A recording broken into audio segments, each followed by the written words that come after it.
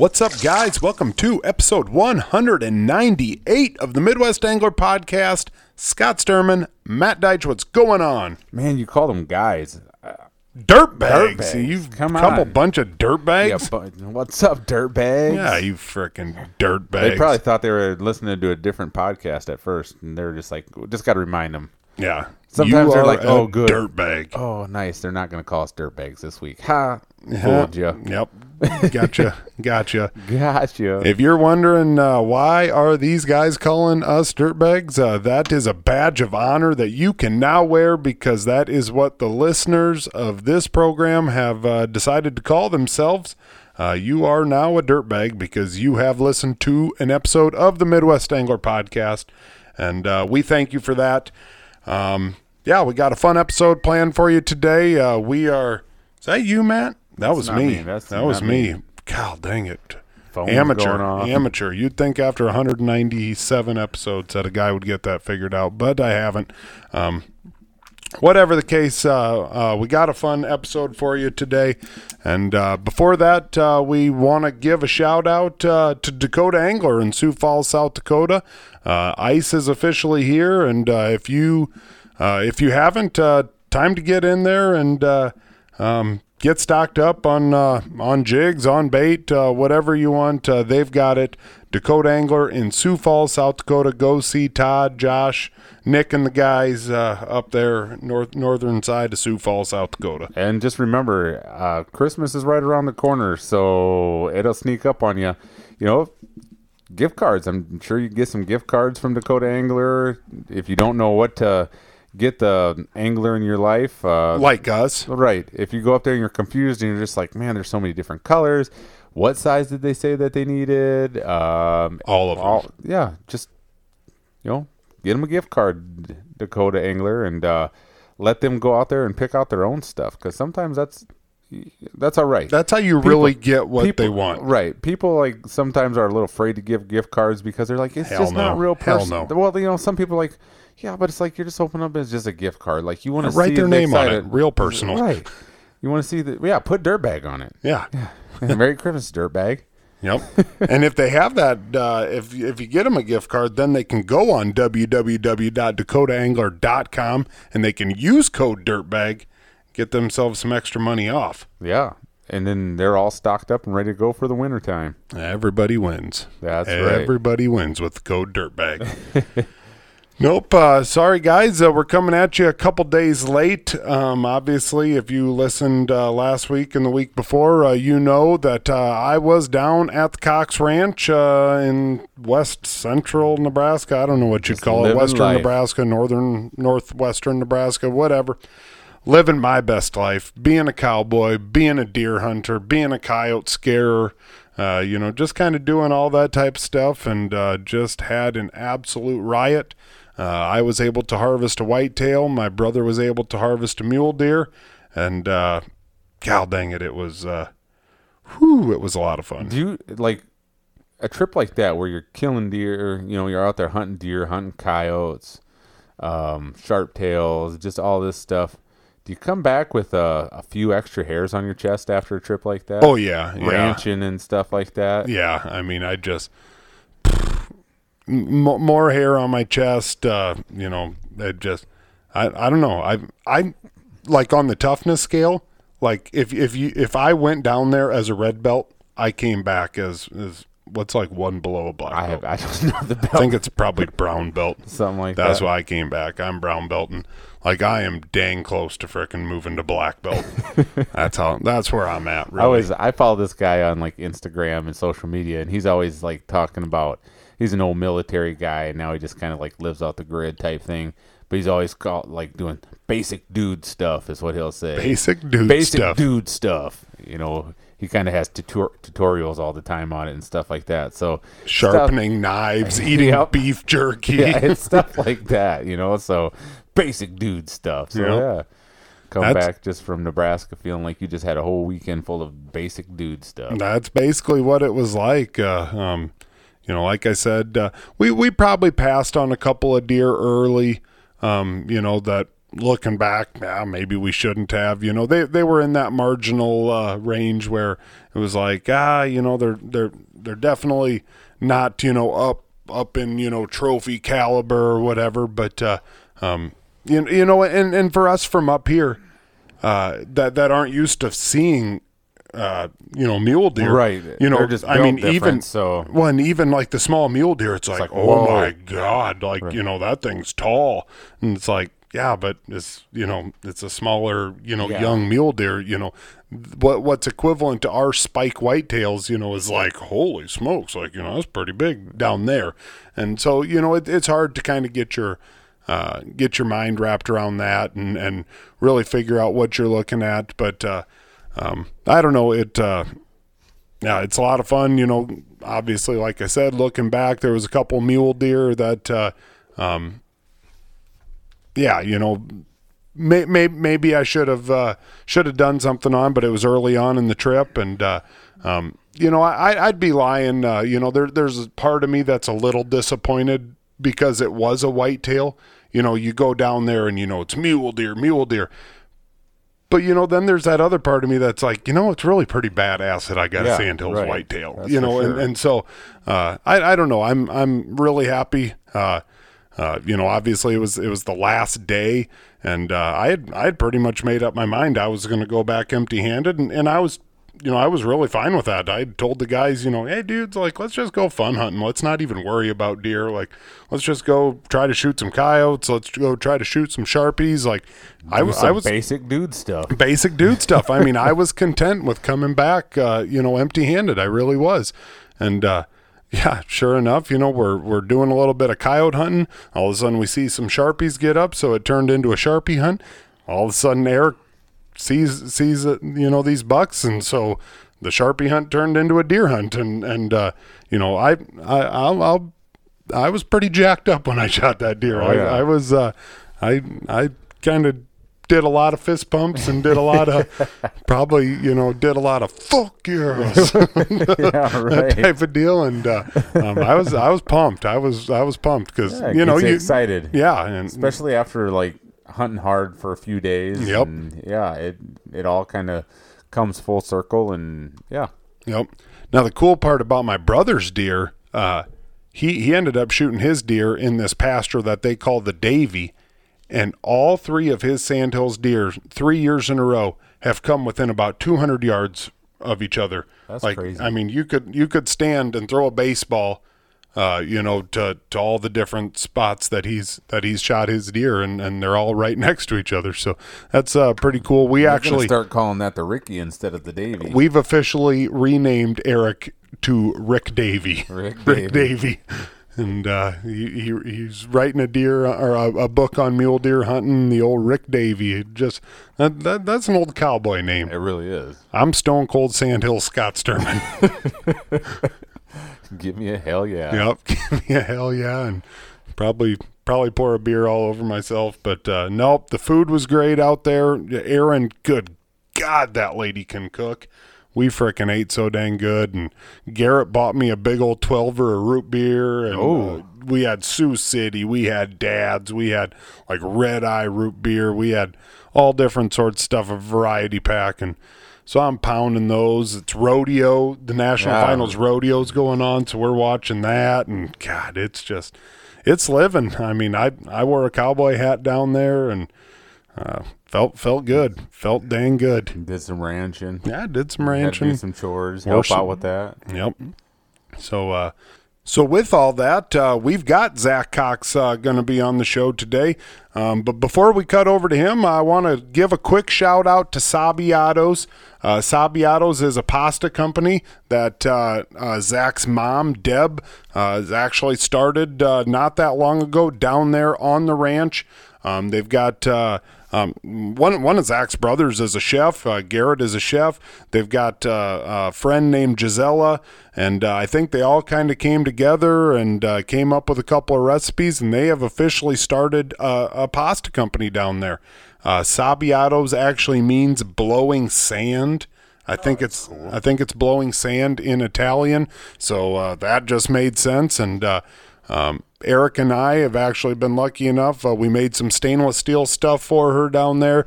We watched her make some pasta this weekend. She sent some pasta back with us. I sent a couple bags over to Jeremy K because he welded up a bunch of that stuff. And I'm telling you that it's kind of like a Freedom Brew deal here, guys. Like I'm telling you, like these are the guys. They're the best ingredients. The passion is there. If you are interested at all in pasta, let me quick figure out how to. I ain't gonna tell you how to spell it, but it's Sabbiatos. Sabbiatos. Sabbiatos. They got a website, and it's sabbiatos.com. For a big bag of this pasta, it's $7. I'm telling you that this is what you got to do. If you're a guy listening to this and you want to kind of impress the old lady, you get on sabbiatos.com and you get her a little pasta. Yep. This even make her some pasta at home. And on these bags, it even tells you what kind of wine to pair it with. Yep. So I mean, it's very important to know. Yep. So you get a little bit of that pasta. You go down to the local liquor store. You get your hussy a bottle of wine. You come back up. And I mean, you want to go fishing this weekend? That'd be Sandhills living right there. I'm telling you, you want the brownie points to go fishing this weekend. You do a little Sabbiatos on a Thursday night, maybe a nice movie, Netflix and chill. Sabbiatos, a bottle of wine. You are going to get the brownie points to go fishing this weekend. How do you think Matt gets to go fishing so often? That's right, Sabbiatos. That's right. That's right. So whatever, we're gonna leave a link on the Facebook post, but I highly suggest you guys check that out. Like I said, Zach's mom Deb is the one that's doing that, and felt that we should give them a shout out. Now we'll get over to Zach. We'll head over to him right now. And today on the show, we've officially got the old son, Zack Cox. Zach, how are you doing? Good. How are you guys? I'm doing wonderful. I was kind of hoping that Scott would give us like a yeehaw or like or something to get us going. You should have seen it. He's probably about out of yeehaws. He was yeehawing all weekend. That's just ranching, just doing stuff, and when you're the top hand on the ranch, you do what you got to do. I I don't know that there was a better fence, a better gate opener than me. You know, just I don't know. You just do what you're good at, and mine's ranching. I'm telling you, I don't know who opened more gates, Eric or Scott, but I kind of felt bad there for a while. It seemed like they opened a lot of gates. A lot of gates. Yeah, I think I'm not 100% sure. I think you were just going in circles, seeing if we could say something. Oh, man. And they were always the good tight ones. Yep, yeah. That's right. No, Zach, obviously I just spent the week with you, and tonight Matt and I were kind of, we're a couple days late, but it just made sense. We had to get you on, and we've been wanting to get you on, and this is the week that it obviously made the most sense. So you know the drill. When we get started, we like to throw out a couple of random questions. So I want to know if you could take any rodeo star out fishing for the day, who would that rodeo star be? Oh boy, that's a tough one. That's a real tough one. I don't know. There's a lot of guys that'd be just fun to sit there, sit in the shack and pick the brain. I mean, would you go old school with Justin McBride, or are you going to go with Lane Frost, the new guy, Stetson Wright? Who you going with? Honestly, I think Billy Upbauer would just be funner than heck. He was one of the guys I really looked up to. He made it just look flashy. He was old school saddle bronc riding, and just sit there and pick his brain, because he rodeoed up probably late 70s through the 80s. I mean, you were still just a twinkle in Don's eye then. Yeah.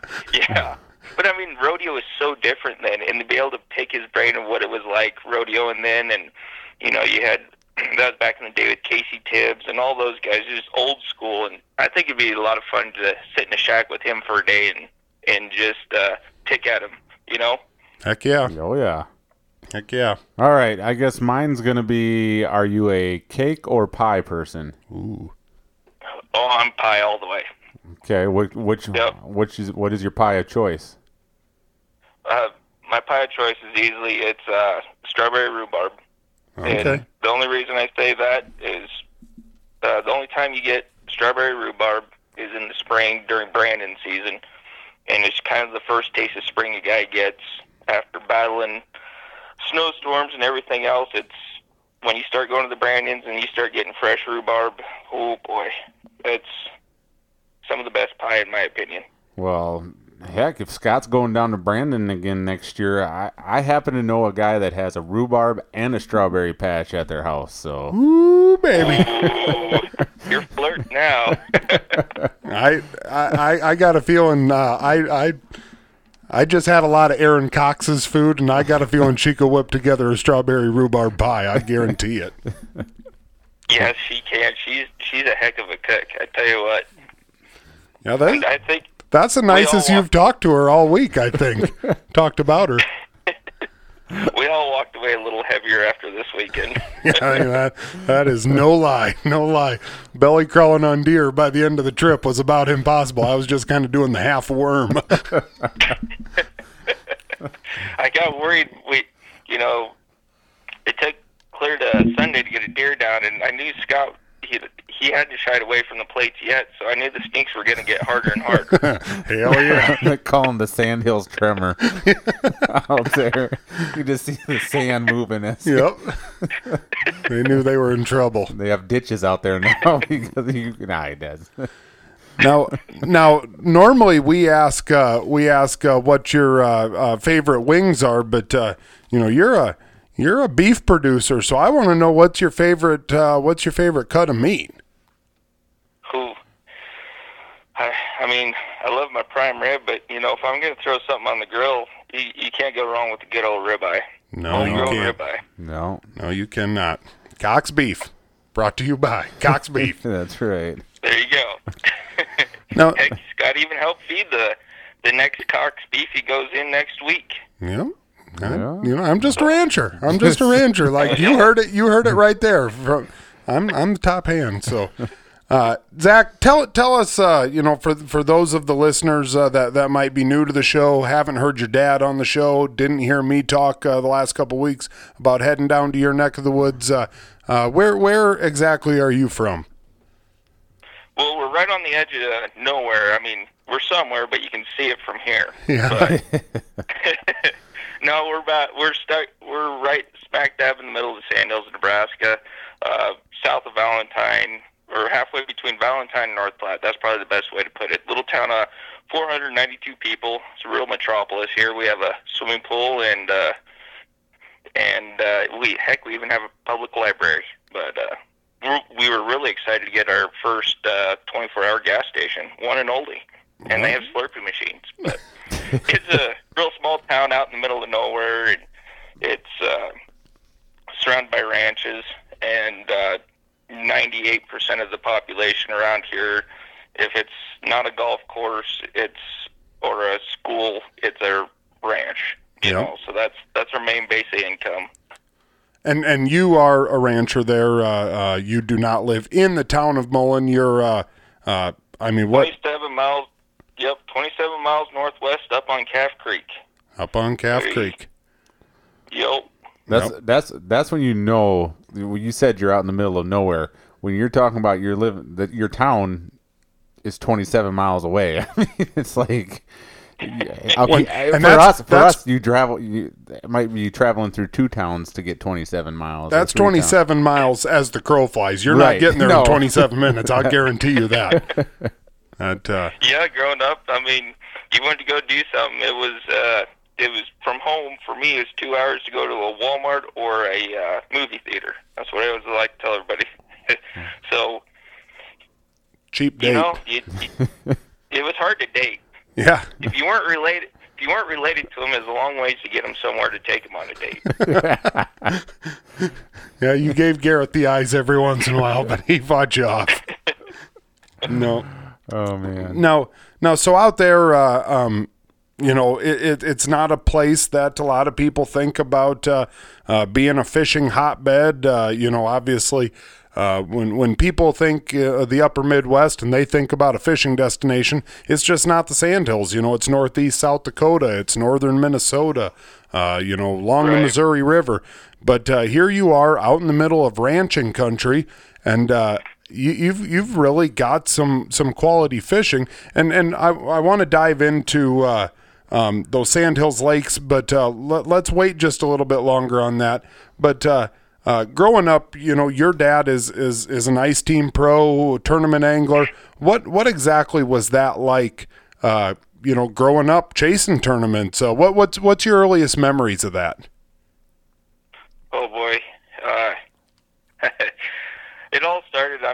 Dad, they hit a lot of tournaments, just local tournaments. We used to have a lot around here back in the day. Calamus had one, and there's one over northeast. I won't remember that one off the top of my head, but and then Merritt. You always hit that one, and so it kind of started there, I guess, for tournament fishing, and then they started getting into the NAFC tournament series, and I guess growing up, and you always go out, and whether we go to the cafe or the little restaurant down the way in the evenings, and you sit there and you'd be eating along and visiting with people, and as a kid you didn't realize it. Like, you were sitting there visiting with all these guys that are now pro staff for, Striker or Clam or whoever. And these guys are, I think Dad probably met Jason Mitchell at one of the deals when he was just a young pup before he was, what he is now. And, like, you meet all these people and you really don't realize it. And I think what's really unique and what's fun about that is you got to know them on a real personal basis, and before they were who they are now. And it gives you a different perspective, I guess, on a lot of those guys, in a good way. A more personal perspective, I guess I'd like to say. And but yeah, traveling around, and when we go, first time I was in Minnesota was for an ice fishing tournament, and I had no idea where I was. I was probably 14, maybe 15 at the time, and it was for the championships. That was after they qualified up there in South Dakota. And we're up around the Alexandria area, and my experience was, holy cow, they got a giant Viking standing in the middle of town. That was my takeaway. And then all of a sudden I see these people just driving on the ice with their 3/4 ton pickups. I'm like, yep, that's different. But because you guys, really unique experience. You guys aren't allowed to drive on the ice in Nebraska, right? That's illegal. Right. Yeah. Nothing over a UTV, and no permies. We can't have a permit on the ice at all. I never realized that. That mayor up there in Ohio got a hold of him, and he knows what happens once you allow they ice don't want shanties. No prostitution in Nebraska, Sandhills. Keep it off our lakes. Yeah. In all reality, like, where we're at is a unique area, and I think that's how come Dad got into ice fishing so much. Growing up in the Sandhills and all that, it's like when everybody thinks ice. So the Platte River's to the south of us, and honestly, here in the Sandhills, we actually have a little more elevation, and we stay on average anywhere from 5 to 10 degrees colder than the Platte Valley and pretty much the entire eastern part of the state. So with that, we actually retain ice a lot better than a lot of those lakes. Plus, most of those lakes have some sort of flow in them because, besides your smaller ponds and stuff like that, but they have a lot of flow in them because they're part of the canal system. And, like Merritt is too, but Merritt's far enough north, we stay cold enough that, I remember growing up that there's some years we drilled through 32 inches of ice. You could have drove your pickups out there. Yep. But it's just a unique part of the area, and there's a pretty old culture of ice fishing in this area. It's just like you talk to the old timers. Oh yeah, I got my old. There's old guys that still run the old jiffies and their old slip bobber wooden rods and stuff like that. Because I'm sure through the years that they didn't have consistent ice, kind of like what we do now. But when we do get a good year, we can hold it for quite a while. Yep. Right. But Now you fished. I think that. Go ahead. Now you fished some of those tournaments back in the day, right? Yeah. So Tristan and I entered up. This is a bad story. Let's hear it. So we entered up, and I got us entered up in Osakis, and Tristan and I, we get up there the day before, and we go pre-fish. We get out on the lake, and that's when I realized I forgot my Vexler at home, and I heard about that pretty frequently, and that was everything's packed. I had rods, everything, and I forget my Vexler at home. So anyway, me being an older brother, Tristan starts catching fish in this spot. So, I said, you got it figured out. Give me the Vexlar. I'm not catching anything. So I take the Vexlar. I start catching fish, and it's just cold. I bet there was 10 inches of snow and another 4 inches of slush, and then we're drilling through, and this is back when we were running power augers. I was probably 16, maybe 17, and Tristan would have been, 14 at the time, and just cold as heck out. I mean, there was ice forming on the inside of our shacks, and anyway, so tournament day, everybody takes off, and I'll never forget it. We're like clearing the back of the line, and there's this little gas station / convenience store / cafe right there. Just a cool little place. And the first time I ever seen an Amish person, they come up and they pull like 15 blankets off, and they go into the convenience store to get some, and I'm like, and we're about to walk on ice, and he just pulled 15 blankets off. I think I can handle this. I have the ice gear. I think I can. If he can ride into a headwind with an open face cab and 15 blankets, I can walk on that ice and catch fish. Because I think that wind chill. That morning it was right around, 22 below zero or 20 below zero, and we're not used to the humidity. That humidity, that's a game changer. Yep. A wet cold is a nasty cold. Yep. So anyway, we go out there, everybody takes off, and we go out there about 100 yards off the boat ramp, park right off the boat ramp on this little reef, and we got our limit of crappie. I think we were one out of qualifying, but the way it worked, if you qualified another tournament, they would take another person come championship.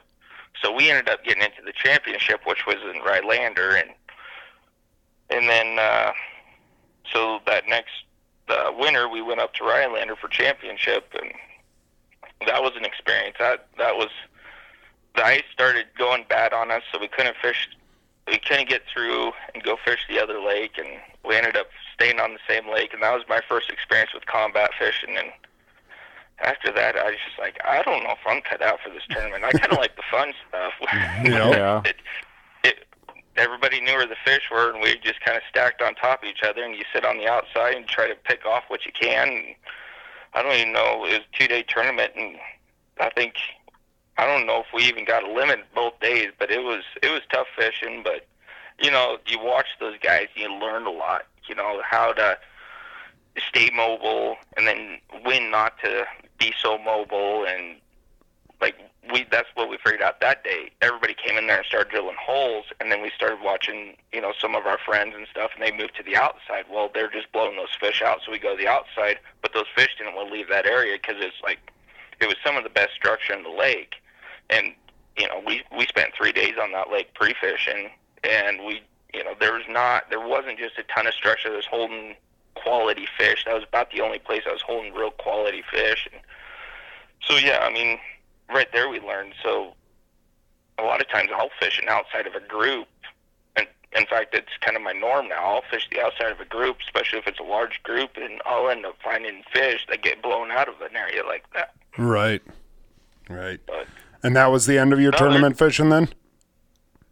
For the NSC series, every year I do our local Cork Thornton tournament. I fished with my uncle, I fished with a buddy, I fished with Garrett, so it's a fun deal. It goes to the fire department, or the town of Valentine, their commerce and all that, and part of that money goes to the fire department. So it's a good fundraiser for all that, and it's a real good time. A lot of those guys I fished with. In fact, there's some guys from the NOC that come down and fish it, and Nice. they'll tell you it's probably one of the tougher tournaments. I mean, the fish, there's quality fish, but I mean, it's tough fishing. Yeah, no, I bet. Now you talked about like growing up and some of these guys that were running around that your dad was fishing against, that you guys were fishing against, that I mean that we know pretty well right now. They become big names in the industry and stuff.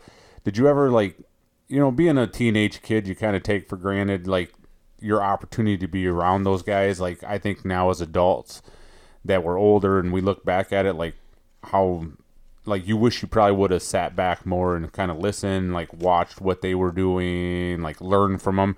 Did you take advantage of it? Yeah. Did you take advantage of that when you were younger, or do you feel like you kind of missed out on that opportunity that was in front of you because you really didn't realize what was there? You know, I wish I knew what I knew now, because I would have picked their brains then. But sitting around and listening to them, like, you know, afterwards, I'll never forget. So when Rylander, it's a really neat town. We went downtown, and there's this little bar cafe just right down from our hotel, and we went in there and sat around and ate and visited and did all that. And it reminded me a lot of Brandon. We just sit around and listen to the old timers talk. And as a teenager and growing up the way I grew up, you kind of learn that when the old timers start talking, you just kind of keep your mouth quiet, because you can learn a lot just listening to old stories and soaking it in. And I learned quite a little there. But like you said, I wish I knew what I knew now, so I could pick their minds a little bit more and get just a little bit more out of them. But no, you know, that's one thing we've always done, and I don't know if it's just a sandhiller thing or there's a lot of people that do that. But you know, you sit around and visit along and do all that, and there's a lot of information that happens after 6 o'clock. You know. Yeah. and the guys just got to pay attention, and yeah, it's worth listening to, even if it's just for the stories. Yep. Oh yeah, the stories. That's most of it. I mean, that's the best stuff.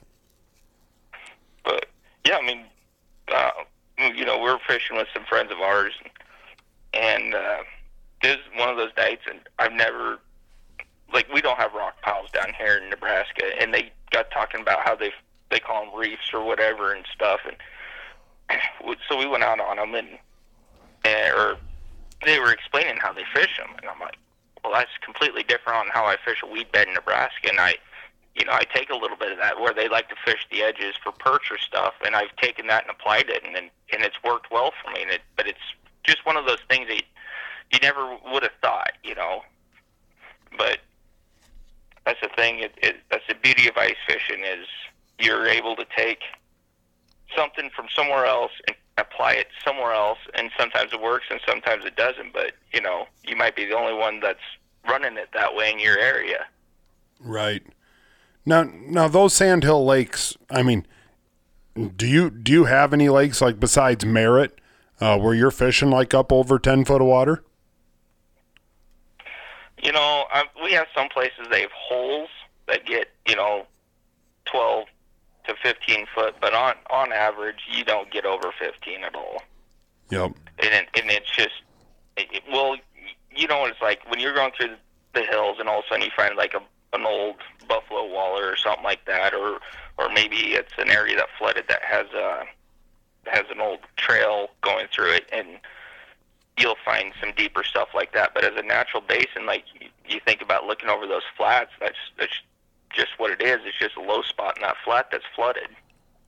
And they're basically featureless, right? I mean, you're just talking featureless bowls for your lakes? Yeah, pretty much, yeah. I mean, you walk out there and it is what it is. Whatever was there before the water is going to create whatever feature you have in there, whether it's you know, the old timers still joke about this one lake that got flooded, and they're pretty sure there's still windrows in the bottom because they mowed it one weekend and got it all raked, and then they took off for the rodeo for the weekend, and they came back and they had 6 inches of rain in the lake, and it flooded that spot, and the water's never gone down ever since then. That's crazy. So then are they pretty hard bottom, or are they soft, or is there like a lot of transitions? There's a lot of transitions, and that's kind of the beauty of the Sandhill Lakes is the fertility of them. I mean, you have really good mud bottoms in some areas that really help with the perch and the bloodworms, and then other areas you have softer ground where you get a lot of coontail growth, and which really helps, you know, your bluegill and your younger perch or crappie, because they can eat those invertebrates and they're not exposed to your bigger predators like pike or bass. So No, yeah, go ahead. no, I was going to say a lot of these ponds that you're fishing. I mean, these are, you know, what we up north consider a farm pond. I mean, that's a lot of your lakes down there. It's most of this is on private ground, right? Yeah. So Nebraska is one of the largest private ground owners. There's not a ton of public ground, but yeah, I mean, you get on a Google map, and so the way the sandhills are set up, I mean, you have high ground, low ground, and marshes, and what it is just you'll have these springs feed out of these hills where it's sand, so they just leach out of the sand, and they'll start flooding these low areas, and then with that, you'll create a pond. And some years, on the good years, you have it, and other years, like our pond, is completely dried up right now. So I mean, it's a real different, I guess, I don't know, environment for fish, and it's a tough environment. But when it's good, everything's there for those fish to survive. And then when it's bad, only the tough survive, if any, you know. Yeah. I think that's just part of being in the Sandhills. I think only the tough survive. You better get hell. Just right before we're frickin' starting this, I go walking across the ground right where I unloaded all my bags after coming back, and sure as crap, I frickin' get a big old sand burr right in my big toe. I didn't know if we were going to be able to record. I mean, he kind of hit the ground. I thought he got bad. Shot or something like that. I was like, what's going on? Yeah, the Sandhills are everything's got points or spikes on it. It's never-ending windburn, never-ending sunburn, never-ending frostbite. It is. It's only the strong survive out there. Well, back in the day when Laramie was founded before Bowling, Nebraska was founded, so that's saying something. That's about 450 miles to the west. So. Right. Yep. So now, like your fish out there in the Sandhills, though, you guys can get some pretty good sized fish, can't you? Yeah, we can. So our growth rates are phenomenal through the Sandhills, from spawn till, depending on the lake, and that's the thing. Our lakes change from lake to lake, to valley to valley. Excuse me. They change quite a little, but yeah, our lakes are very, very fertile. I mean, if you can figure 3/4 of the lake is seeing sunlight clear at the bottom, and you're having good growth, and you have plenty of vegetation, and then on the high water years, that's the thing. On a high water year, you can flood and almost double your land mass or your water mass in that lake, just because it just starts leaching out, and it gives places for young fish to go, and it gives it more. You know, you get more invertebrates, you get more feed for your fish. But yeah, and then, but then on the vice versa side, like I was saying, you turn around and you hit a drought like we're in right now. We're in a 2-year drought, and we're scared that we're going to lose almost 60% of our lakes this year. Oh wow! I believe just that. for the same reason. But then we flip around. If we start getting a wet year, we can turn around in 5 years, be back to phenomenal fish. I mean, there's still some good fish out there. It's just we could be back to trophy fish hunting again. Well, count us in. We'll be there. Well, I'll take you guys anytime you want to come down. Yep. Now, Zach, you're a rancher, and I mean, obviously, people nowadays, you know, they're watching Yellowstone and everything else, and so they think they know what ranching's like. But Like right now, obviously we were just down there, and you have big feed days and small feed days, and just take us through what the average day looks like for a rancher now. Big feed day. Obviously you don't got to go into extreme detail, but during the winter months, what does the ranching look like? Sure. Be honest, the best way to start is the cows don't know if it's Christmas. They don't know what day of the week it is. They don't know if it's Sunday or Monday. So your job is to take care of them 24/7, 365. And as a rancher, you feel like you have a responsibility to that because they don't know any better. And so on big feed days, we're going out, we're feeding the cows. We'll feed the calves. We feed the calves every day. We're feeding them, they call them a cube, or we call it cake out here. And it comes in all sorts of, you can get it from soybean, you can get it from cottonseed. We use a DDG, distiller's grain, byproduct of ethanol. And you can put stuff in it like minerals. And anyway, that's kind of our protein base for our cows. And the way we ranch, everybody ranches different, clear around us. But the way we do it is we try to free range as much as possible. Try to have them graze as long as the snow lets us anyway, or Mother Nature. And then once that we get a snow or getting close to calving season, we'll start feeding them a little bit of hay here and there. If it starts getting nasty cold, it's just a little, because cows are different. They're just kind of like a big old furnace, and the more you feed that furnace, the warmer they stay. So you give them what they can get off the ground. Like right now, they're staying pretty good, and then we just we give them a little protein supplement to stoke that fire. And as the months go on and it gets colder, and as those cows start to hit their third trimester, they require more, because our cows are, they got a baby in them right now. Everything on the ranch right now has a baby in them. So it's important to keep those cows kind of fat and sassy going through these months, or at least maintain them. Yep. That's the biggest thing. You need to maintain them, because going into that third trimester, by the time we hit February, going into March, when we start calving, you want that cow to be able to sustain herself plus a calf that's on the ground. So, yeah, right now, big feed day, we're just plugging along, and we'll feed. We got 5 groups of cows right now, and 3 groups of calves, and we're going to get rid of a group of cows we're selling, and 2 groups of calves here before too long, mostly because it's just, in the middle of a drought, it's tough to keep them, and if you can't, you don't want them to starve any, but at the same time, you can't, it's hard to keep feeding them if it's costing an arm and a leg. Right. Now you guys do that feeding in a cake truck, and Yep. Driving that cake truck, when you guys get out there and you're ready to start spilling them some food, you'll turn on the sirens, and we'd be out hunting, and all of a sudden you can hear Aaron, a couple valleys over, and the sirens are going, and that just notifies all the cows in the area that it's the dinner bell, and they'll come frickin' barreling over the hills. And just one of the coolest things is, it's kind of like when my mom says, "Hey Scott, we're going to Pizza Ranch," and I'm just like, I'm getting revved up, stoking my fire. I was gonna say stoking the fire. Hopefully you guys had a little extra cake out there for Scott when he was out there and stoked that fire. Yeah, Aaron would turn on the sirens, and I'd come running. I think we need to get Kayla a siren. That's right. Now, yeah, it just, so like typically, what time do you usually get up and start going out and working?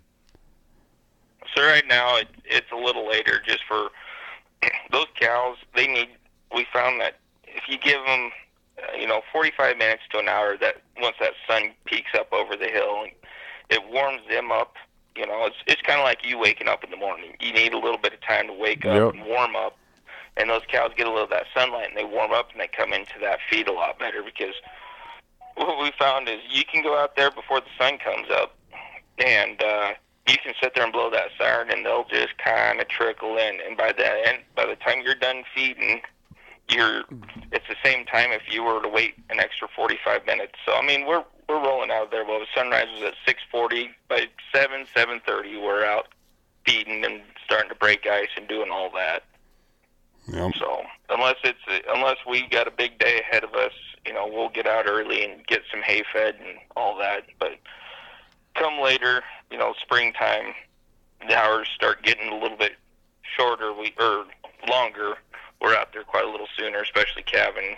Dad normally makes his first check, I don't know, between 4:30 and 5 o'clock, and then that's kind of when the day gets rolling then.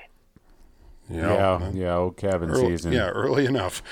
Early enough. Do you guys run into a lot of predator problems out there, like when they're free ranging like that? Not this time of year, but come calving season, a cow's never going to pass up a pretty easy meal. And right. Then if you get an old female with a couple pups, and she knows what she's doing. We've had a problem in the past.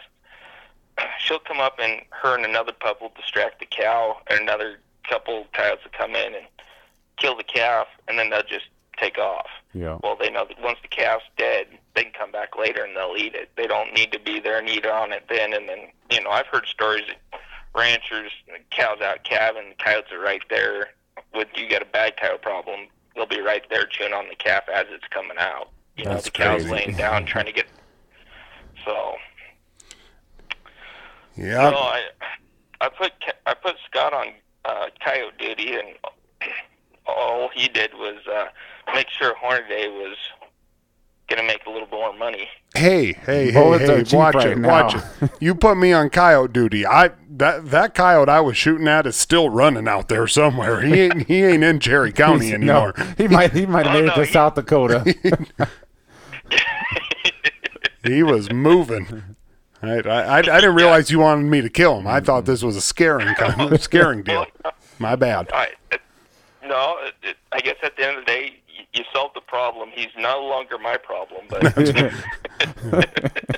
He's like, I don't know how many of them there were, but man, there was a lot of shooting going on. I'm out of here. I freaking let her rip. I'll tell you that. I just didn't. Wasn't very accurate, but. No, Zach, you talked earlier a little bit about rodeoing, and I think we got to talk about it. You were a saddle bronc rider. When did you start doing that? Well, Mom and Dad said I couldn't start rodeo until I wanted to do it since I was a freshman in high school, and maybe even a little earlier.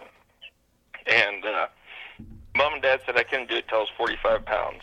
Well, they didn't think I was going to hit 45 pounds for a while. Because I wrestled 119 pounds my freshman year, and I probably only weighed 115. But so my sophomore year came and went, and between my sophomore and my junior year, I said I want a rodeo. So I started eating as much as I could. I just overstuffed myself, and by the spring, between my junior and senior year, I had 145. I asked him, I said, well, I did it. Now what?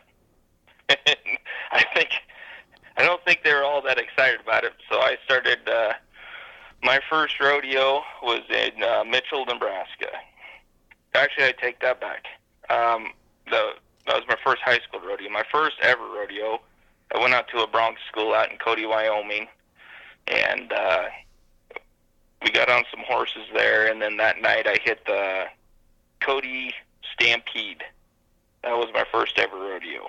So, and I'm assuming that was probably pretty stout competition. Oh, not that night. It was middle of the week. Okay.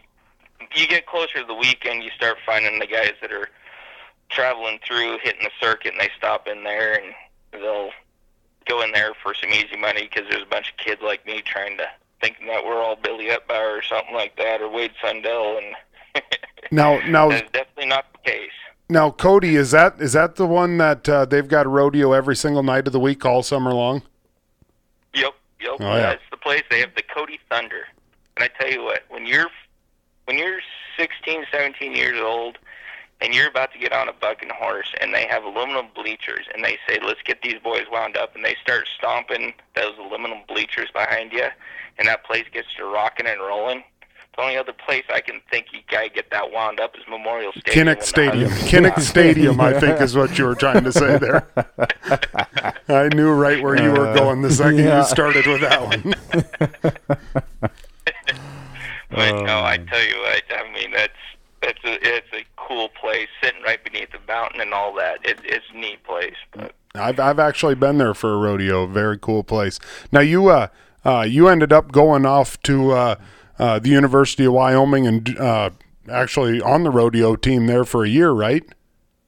Yep. I was there on the rodeo team for a year, and I thought, well, there's probably a lot warmer places to do this. So then I'll never regret it. I mean, I got a rodeo in some of the neatest places. Sheridan, Wyoming is a cool place. Riverton, Wyoming is a pretty neat place, and they all kind of have their own little stories too. But no, then I ended up down in Garden City, Kansas, where I met my wife, and rodeo down there for a little bit, and that was fun. And then I just doing a lot of amateur rodeos at that time. The problem about rodeo is if you're not making a lot of money, it costs a lot. So Yeah. So you got sick and tired of getting injuries and losing money, so you decided to hang it up? Yeah, well, yeah, I was amateur rodeoing clear until my firstborn son. He was probably 6-7 months old, and diapers got expensive, and rodeo got expensive, and I had a choice to make. So I decided I better start paying for some diapers and stuff. So that's when I really got into ice fishing. Actually, is after I quit rodeoing. And not only diapers, but you had to pay for a new set of teeth at one time too, didn't you? Yep. All right. Well, you got to tell the story. You got to tell the story. Okay. So I ended up in Stapleton Rodeo, which is just down the road. Juma had the stock there. Anyways, one of those just perfect nights, and I just got done winning 2 rodeos that month, and this is kind of the last rodeo I was going to hit for the year. And this all goes to your points to make finals.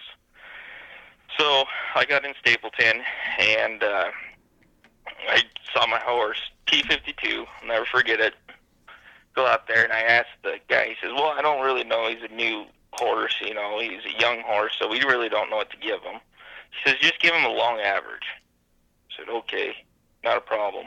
Long average, if you make a fist and hold your thumb out, as straight as you can hold your thumb out, that's a long average, and that's what you give your hack rein. Well, so I got him, and he took a little run and start, and then I tapped off, and he just circled right around to the right to the fence. I mean, it was probably, they had him in the far end chute, and it was only about 15 yards from the end of the chute to the fence, and he turned real hard on me. And I think that horse probably would have taken a little more than a long average, because all of a sudden we got to that fence, and he took everything I had and then some, and launched me into the bottom rail of the fence, and knocked out my front tooth, and ended up breaking another tooth, split my chin wide open, and yeah, my mother was not very happy, especially since that was 2 weeks after I got my braces taken off. Oh, yeah. Oh, ouch. At 19 years old, my mother was not impressed with me. Now, your dad mentioned something about wedding pictures with missing teeth. Is that your wedding? Yeah, well, I went and got one of them fake teeth. It's like a retainer. You pop it in your mouth and do all that. Well, it just bothered me, so I just popped it out, and I said, well, I'm going to get my wedding pictures like this, because if my wife's going to accept me like this, I guess the rest of the world can too. I like that. Oh, yeah. I like that. Nope. And now I got an implant, and it's probably going to be my last tooth I'll ever own. Yeah.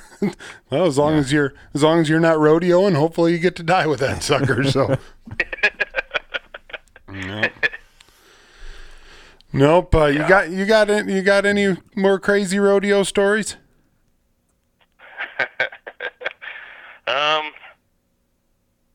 Probably Hey, I got plenty of them. I just don't know if they're PG.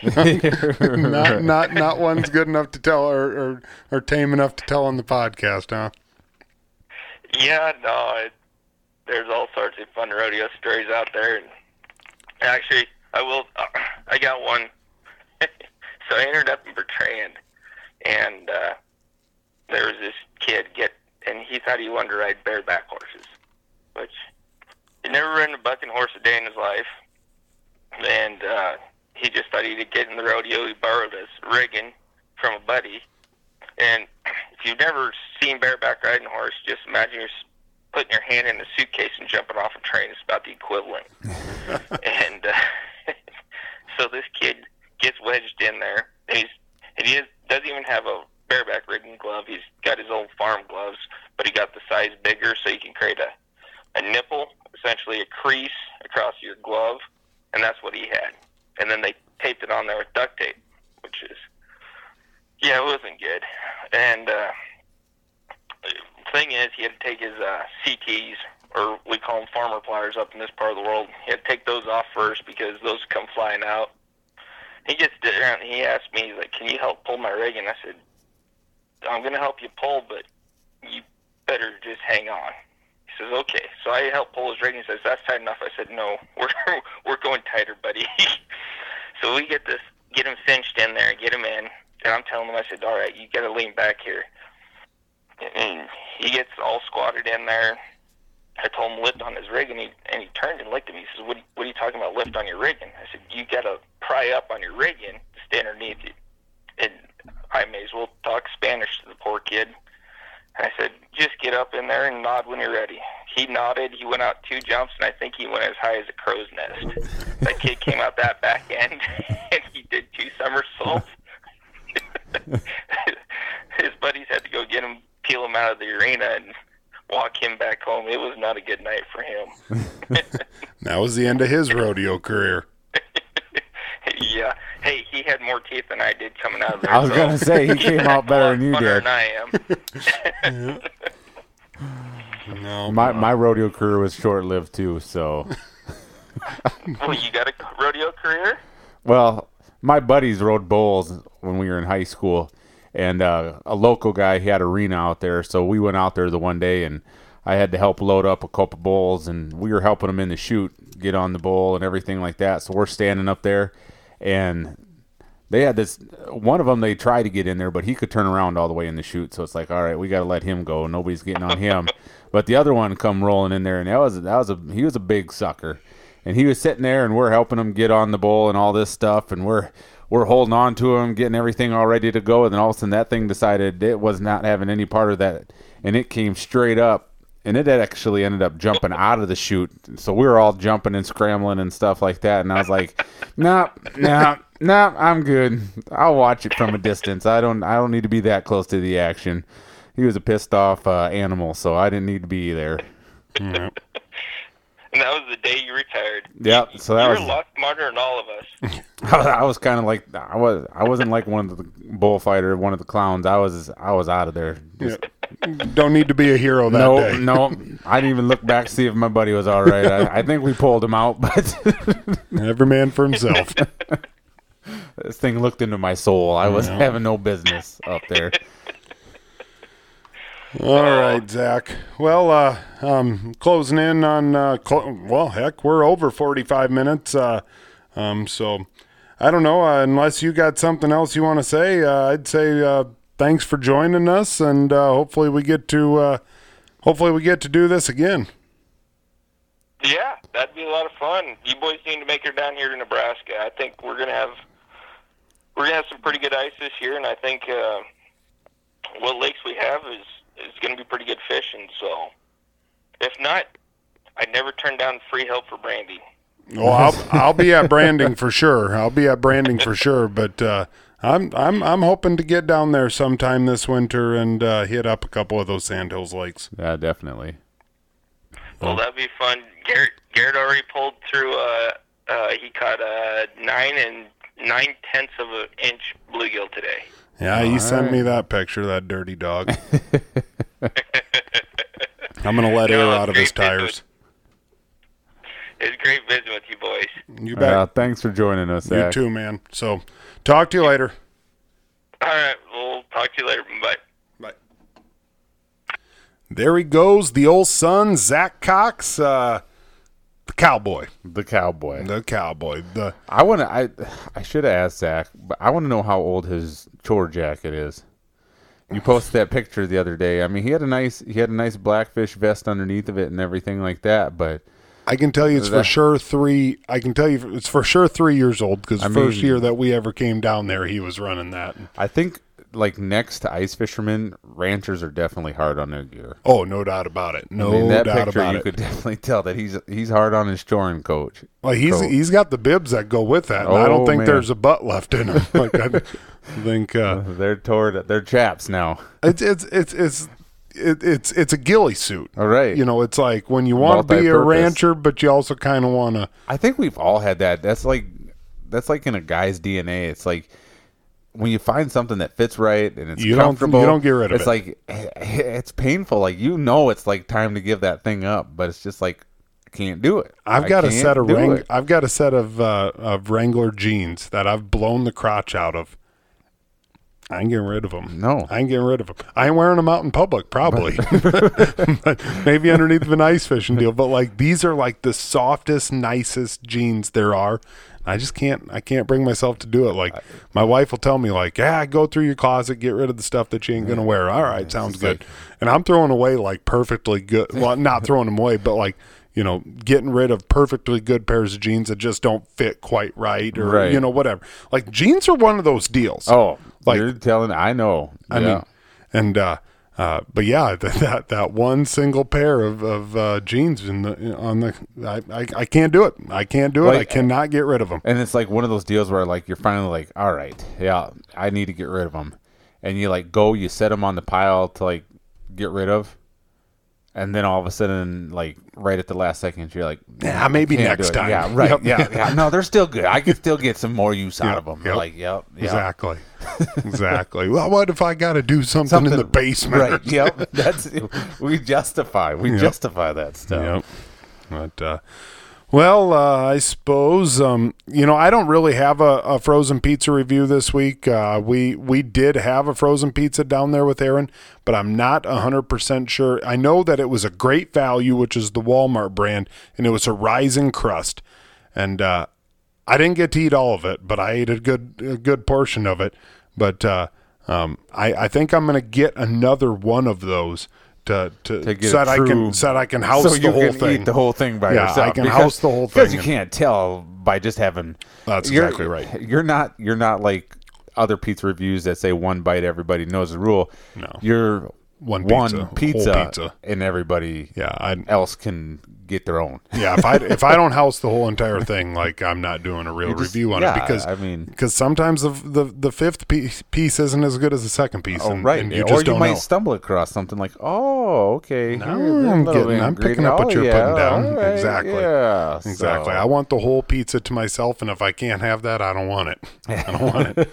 So, and also Josh Cox, he sent me a different brand, and I think he said that was from Walmart. Let me see where Joshy is. That was Market Side Ultimate Meat Pizza. Anything that says Ultimate Meat, I mean, I'm in for that. So I'm also going to try to get me one of those, but whatever. I think this is 2 weeks in a row that I haven't done one, but that's just the way the cookie's crumbling right now. I was eating frickin' prime rib sandwiches and like beer cheese soup and frozen pizza was kind of the last thing on your mind. I'm not gonna lie to you, I was eating frickin' good. So frozen pizza will have to wait, but I guarantee you I'm gonna have one this week. So whatever. With that, we will get to the Freedom Brew good news story of the week. Our buddies over at Freedom Brew, Austin and Brianna. I was over there a while before I took off. One of the nights before I took off, I think they're going to start dabbling with donuts. Ooh. I like that. And so between donuts, between coffee, they're going to kind of have my money freaking You might get half of your paycheck. I was going to say my wages are going to get garnished. Just send it right over to Freedom Brew. Direct deposit right into their account over there. Yep. I actually talked to Austin on the way back from Nebraska. He said Austin's got a pond. I've kind of talked about that before. He said his brother-in-law got out on that pond, 4 inches of ice as of last weekend, and so I'm kind of getting a little revved up about that. Austin's going deer hunting with the slug season, I believe this weekend, but he said the weekend after that, let's get out there. So I'm kind of, I'm starting to get loosened up right now. Right. That's my favorite.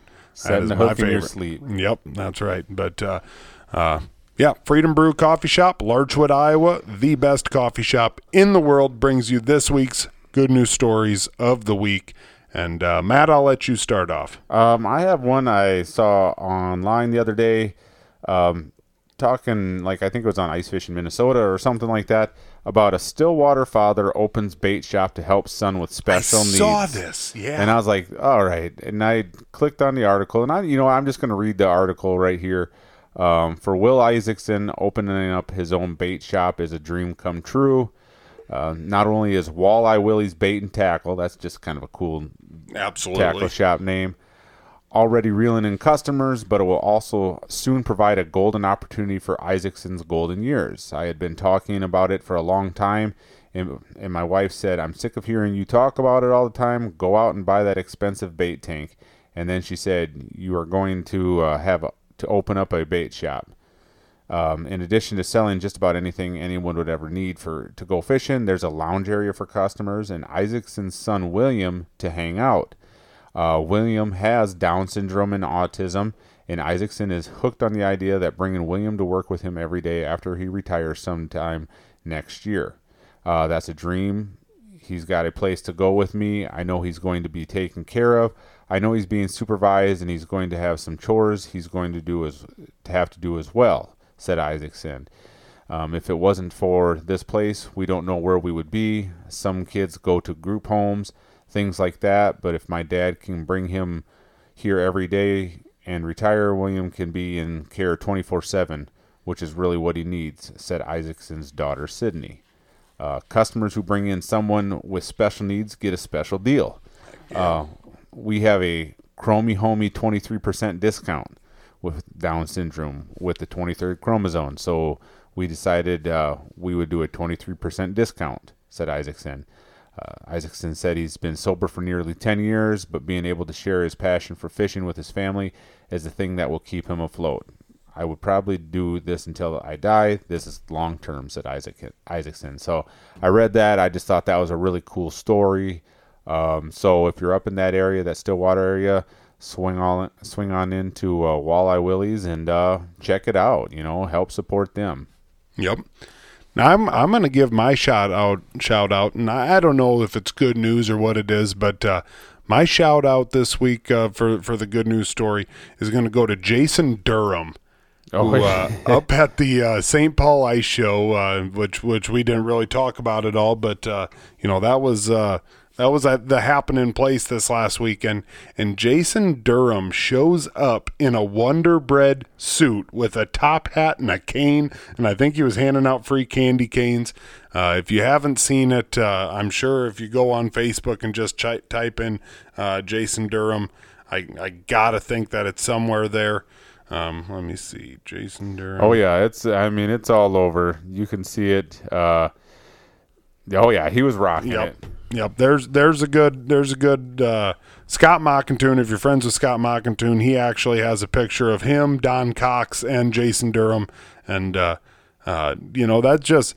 There's a lot of people that get really caught up in the fishing world, with being serious, and there's a lot of people that are serious, but they can still have fun. And then there's Durham, who he is just he's living his best life. Just he don't give a crap, and he just wants to see some people smile. And I don't know, I just thought it was spectacular. What it's all about. I mean, he's everything that's good about this sport. No doubt about that. I think that maybe we need to get I don't know about a life size cutout, but a cutout of him in that Wonder Bread thing, and just kind of take it on adventures with us this winter. That's not a bad idea. That's not a bad idea at all. I like that a lot. The Wandering Wonder Bread Man or something I think that. I think that's going to happen. I think that's really going to happen. So, all right, that is episode 198. Thanks for letting us come at you a couple days late. You know what I had going on, but yeah, we'll see you next week on episode 199, and I think we're gonna do something special for 200. I don't know what it is yet. Maybe a giveaway, something. I don't know. Haven't decided yet. Matt and I will talk it over, but Somebody's going to get a chance to win a free pair of Wrangler jeans that crotch blown out. I'll sign the back pocket for you. All right, that's it. We'll talk to you guys later.